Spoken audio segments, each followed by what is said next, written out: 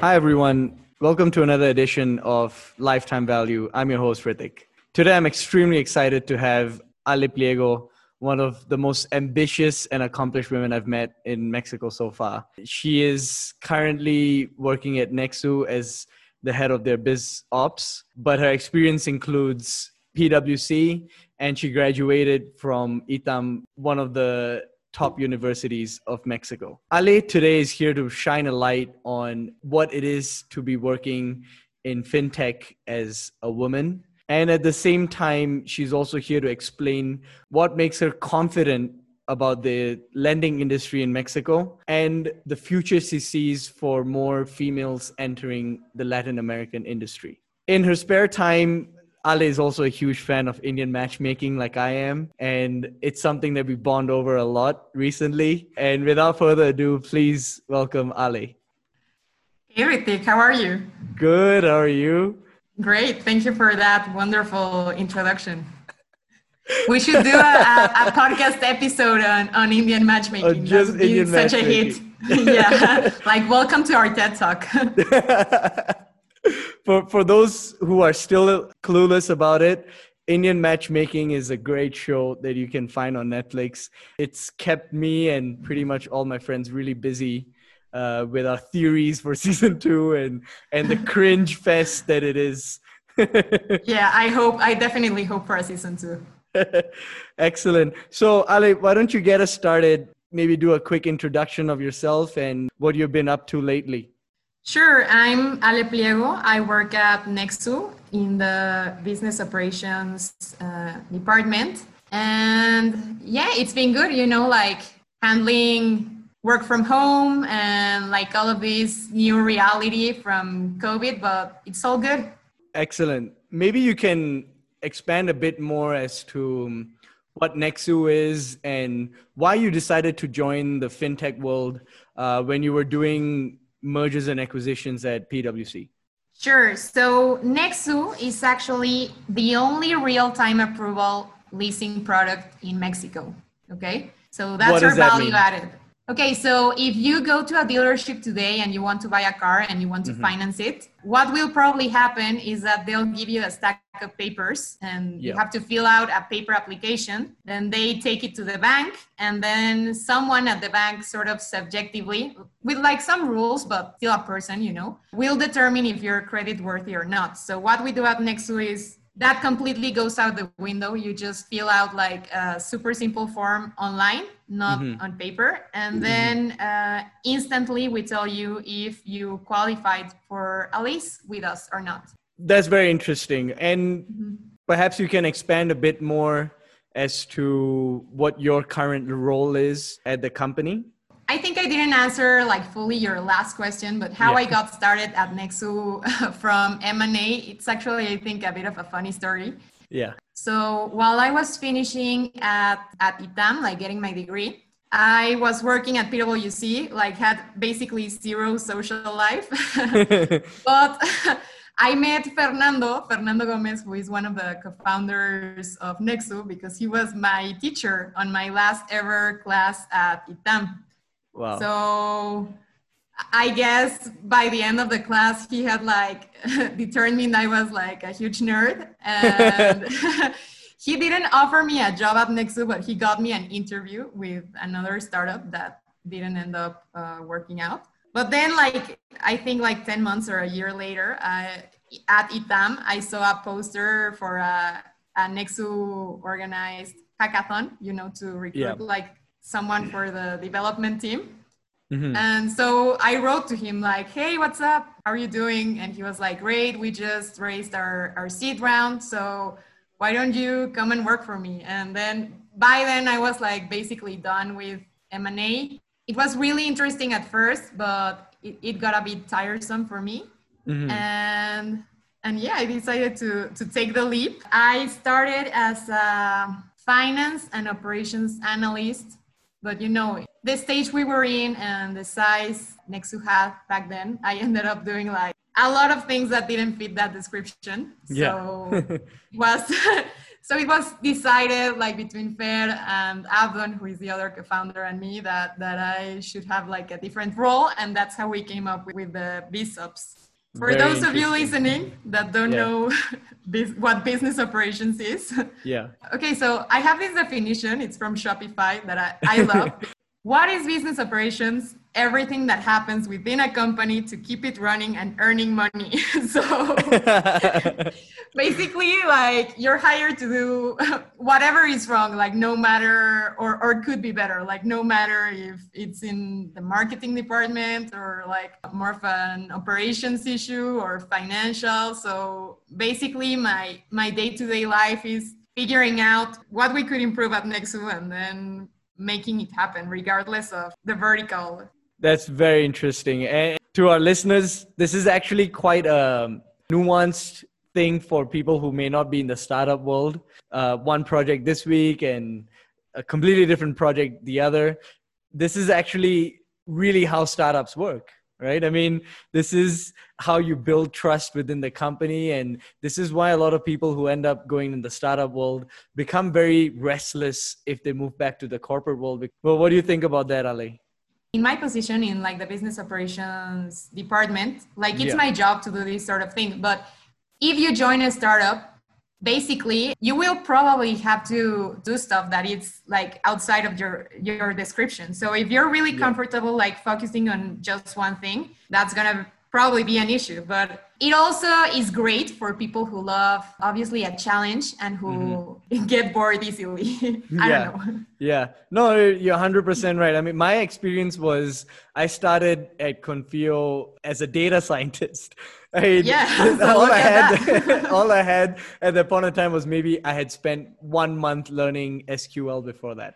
So it was essentially, okay, you're in the team. Let's just see what can happen. And then the next thing I knew, they hired like the CFO, Carlos, and we just started gelling together and one thing led to another. So a lot of times it's just taking a stab and realizing what you really love doing and committing to it. I also wanted to ask, given this big pandemic that's going on and Mexico being a generally very risk-averse society towards credit, how has that impacted Nexu? I mean, COVID is something obviously none of us wanted to happen.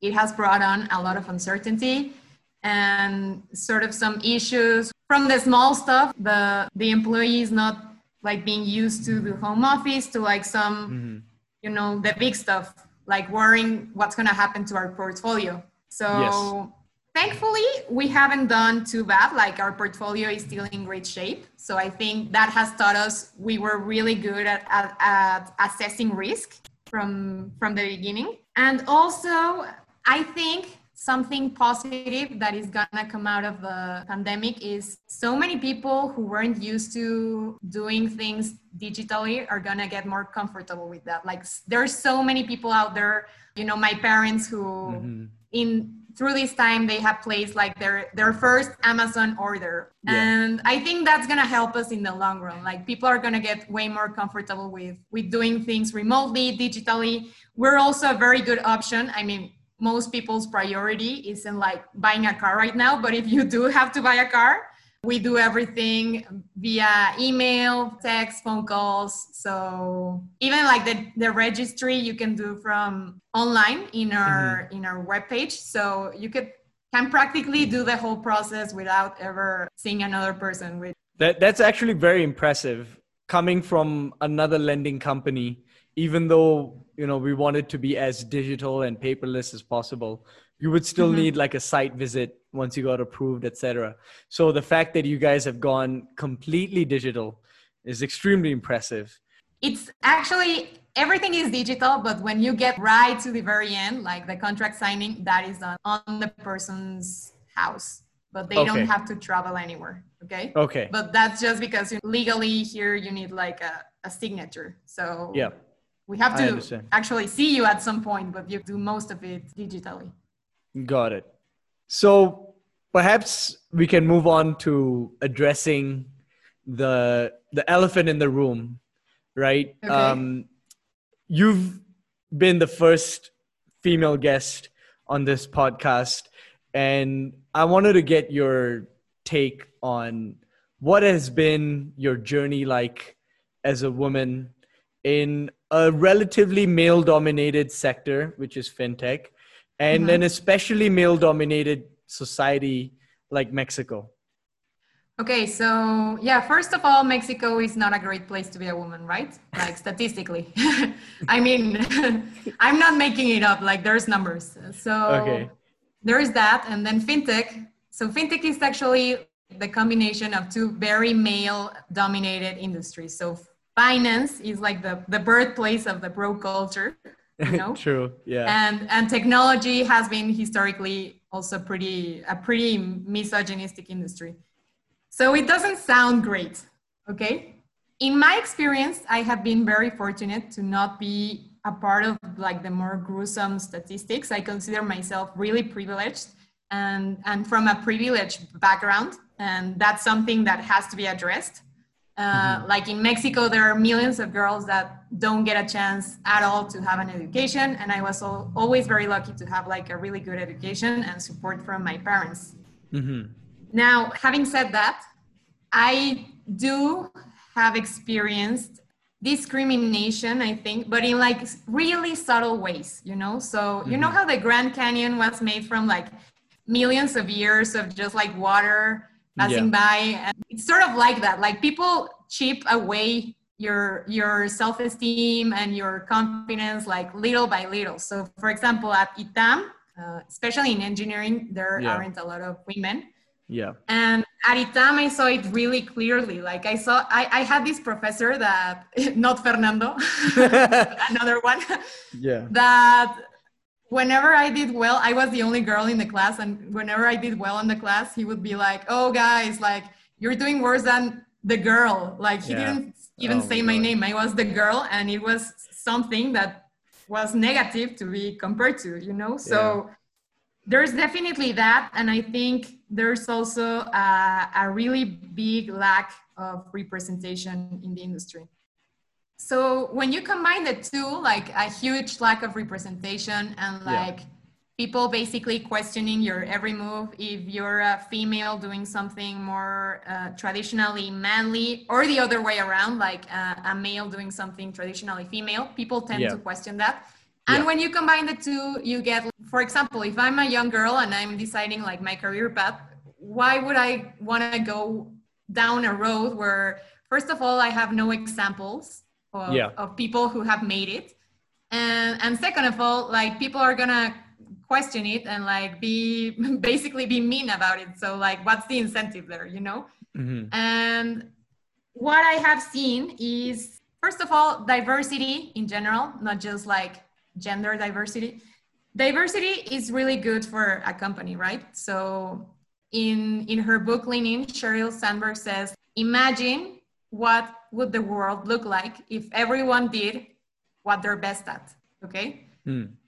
So you need to attract that talent. And I have seen the way to do it at Nexu and also from other companies that I hear are doing the same is basically there needs to be a little bit of affirmative action, like really go out of your way to find diverse talent. Also make them feel very safe. For example, in Mexico, which is a really insecure policy, a good idea is like, okay, everyone leaves before 6, you know? And the rule applies to everyone, but you're thinking of keeping safe like someone who is vulnerable, in this case, women, you know, because of insecurity. And also put your money where your mouth is. Don't just be like, okay, let's have a seminar on gender equality or toxic masculinity or whatever. Actually make strong policies and back what you say. And if you say you care about gender equality or equality in general or diversity, actually implement stuff. I don't know, sometimes it's a little bit more work to post like a job opening. You have to make sure they're gender neutral, or you have to hire like a human resources manager that is sort of specialized in this sort of thing. Like it's not gonna be free, but it's not gonna be like super expensive either. I understand. And that was great on sort of addressing the problem and also great solutions. Now, why are you confident about the future, especially as a woman in fintech, for example? Well, I mean, first of all, are you confident in the future Yes, I of women in the workforce, and why? Okay, so the two main issues I talked about, like lack of representation and criticism from people who don't understand why you're doing something non-traditional for your gender. Yeah. Those things are really starting to change in our society. I think throughout the whole world, but in Mexico also. So hopefully, so if you're a girl looking for a career path, do whatever it is you love. Don't listen to anyone. Just go for it. And then the next generation will have that representation, right? Yes. So just go ahead, because not only are you gonna do what you love, have a really good career, you're also gonna inspire like the people who are behind you, you know? So I'm Yes. hopeful all the new female founders and like the female high executives are gonna be like that representation that the industry needs for the future females trying to get into this line of work. Excellent. That's very well said. Well, moving to the next section, the section I like to call payback period. I'm nervous because Ale is actually a religious listener to this podcast. So she's actually been tracking and readying herself and her question. But let's do it. Let's go. Okay, now the pressure's on. Like maybe it's not that good. Okay, so as an outsider, sort of, or not outsider, but you know, like you coming from a different culture to work in this sort of Mexican work environment, what are the difference you see between your job in Singapore and here? It may be like on this gender issue, or like in general, how is working there different from working here? Yeah, that's a very good question. In terms of the gender issue, can't really say much about it because I come from trading, which is a very male dominated society as well. So perhaps my experience is a bit more limited. But I have seen, lots of pros and lots of cons between working in Singapore, which is a very Asian society, and versus Mexican, which is a lot like almost 180 degrees at some points. There's a lot of things that are very similar. Hardworking, motivated people are still at the top, making changes and doing things that nobody else is, which is amazing. In terms of differences, I kind of feel like Mexicans sometimes don't know how to say no. For sure.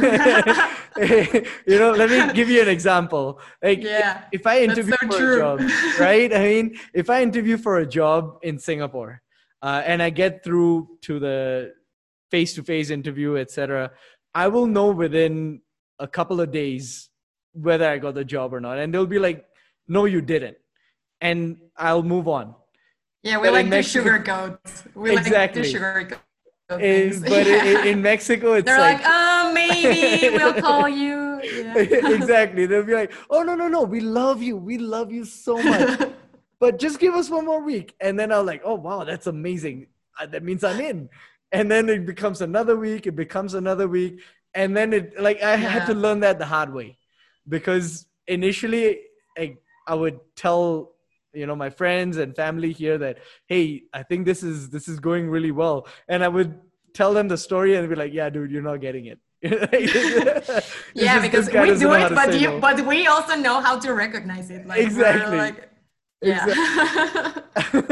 And one thing that, I mean, that's perhaps on the Mexico side, and perhaps on the Asian side, is there's a lot more hierarchy in that sense. I haven't worked in a traditional Mexican environment. Like, I haven't done the Godin life. And I know that there's certain... Don't do it. You're going to hate it. Exactly. There's certain similarities here.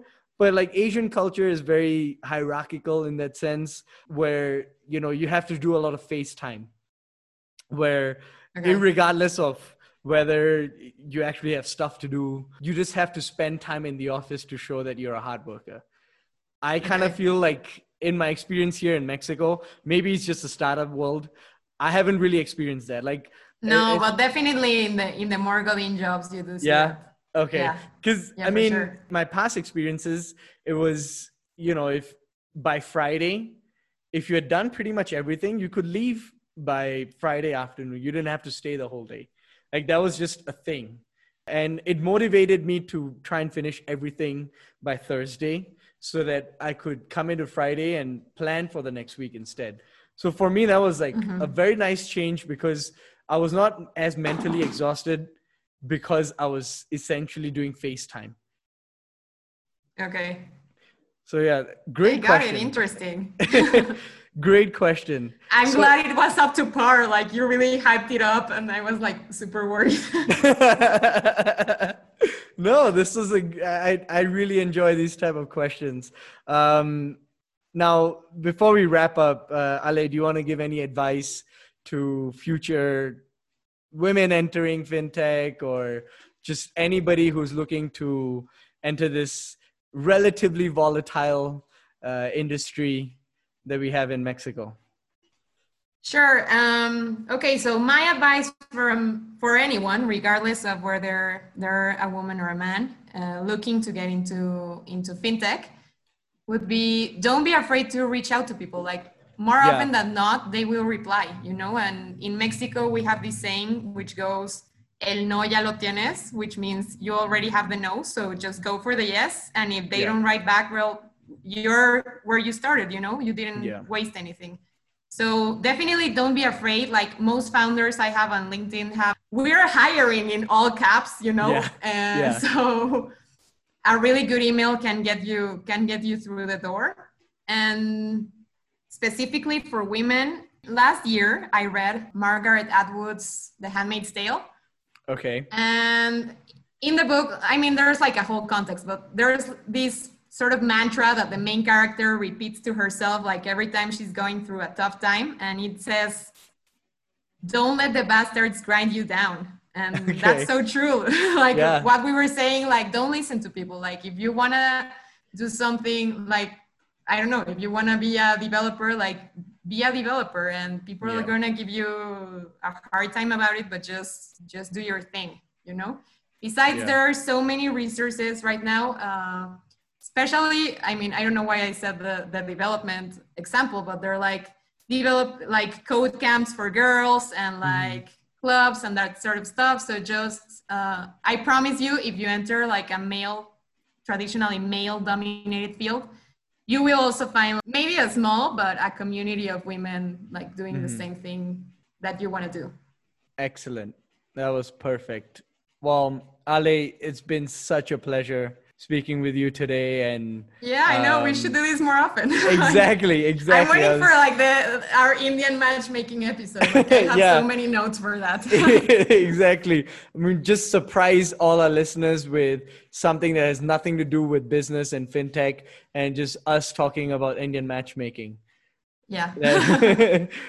Would you like to share your contact with anybody who might have more questions? Yeah, for sure. Or if you want to write that really good email, my email is alejandra@nexu.mx. Yeah. And I'm on LinkedIn as, I think, Alejandra Pliego. I don't remember. Correct. Yeah, I'll tag you in the post for sure as well. Okay. Okay, Ritik, thanks. Great. Thank you so much again, and hope to speak to you soon. Yeah, for sure. Thank you.